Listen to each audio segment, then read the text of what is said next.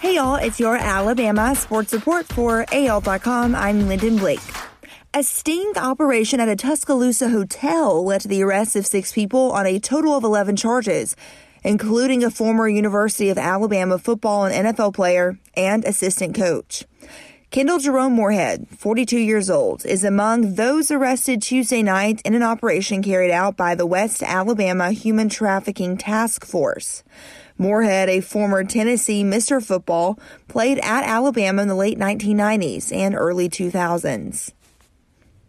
The NCAA Division I Council has approved a 1-year waiver to the annual signing class limit for football recruiting classes, allowing schools to replace up to 7 scholarship players who transferred after the fall semester.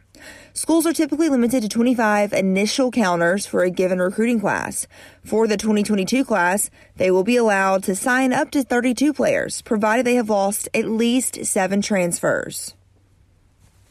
Another injury is causing issues for Alabama's outside linebacker group as it heads to Texas A&M. Nick Saban said Wednesday that starting outside linebacker Drew Sanders is probably going to be out for the 7 p.m. Central visit to College Station. The sophomore from Denton, Texas, hurt his hand to the extent it required surgery this week. That's what Saban said in the SEC coaches teleconference.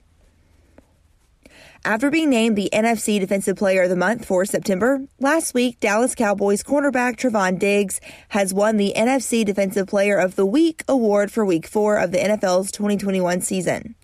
On Sunday, Diggs made 4 tackles and intercepted 2 passes in the Cowboys' 36-28 victory over the Carolina Panthers. That's your Alabama sports report for AL.com. I'm Lyndon Blake.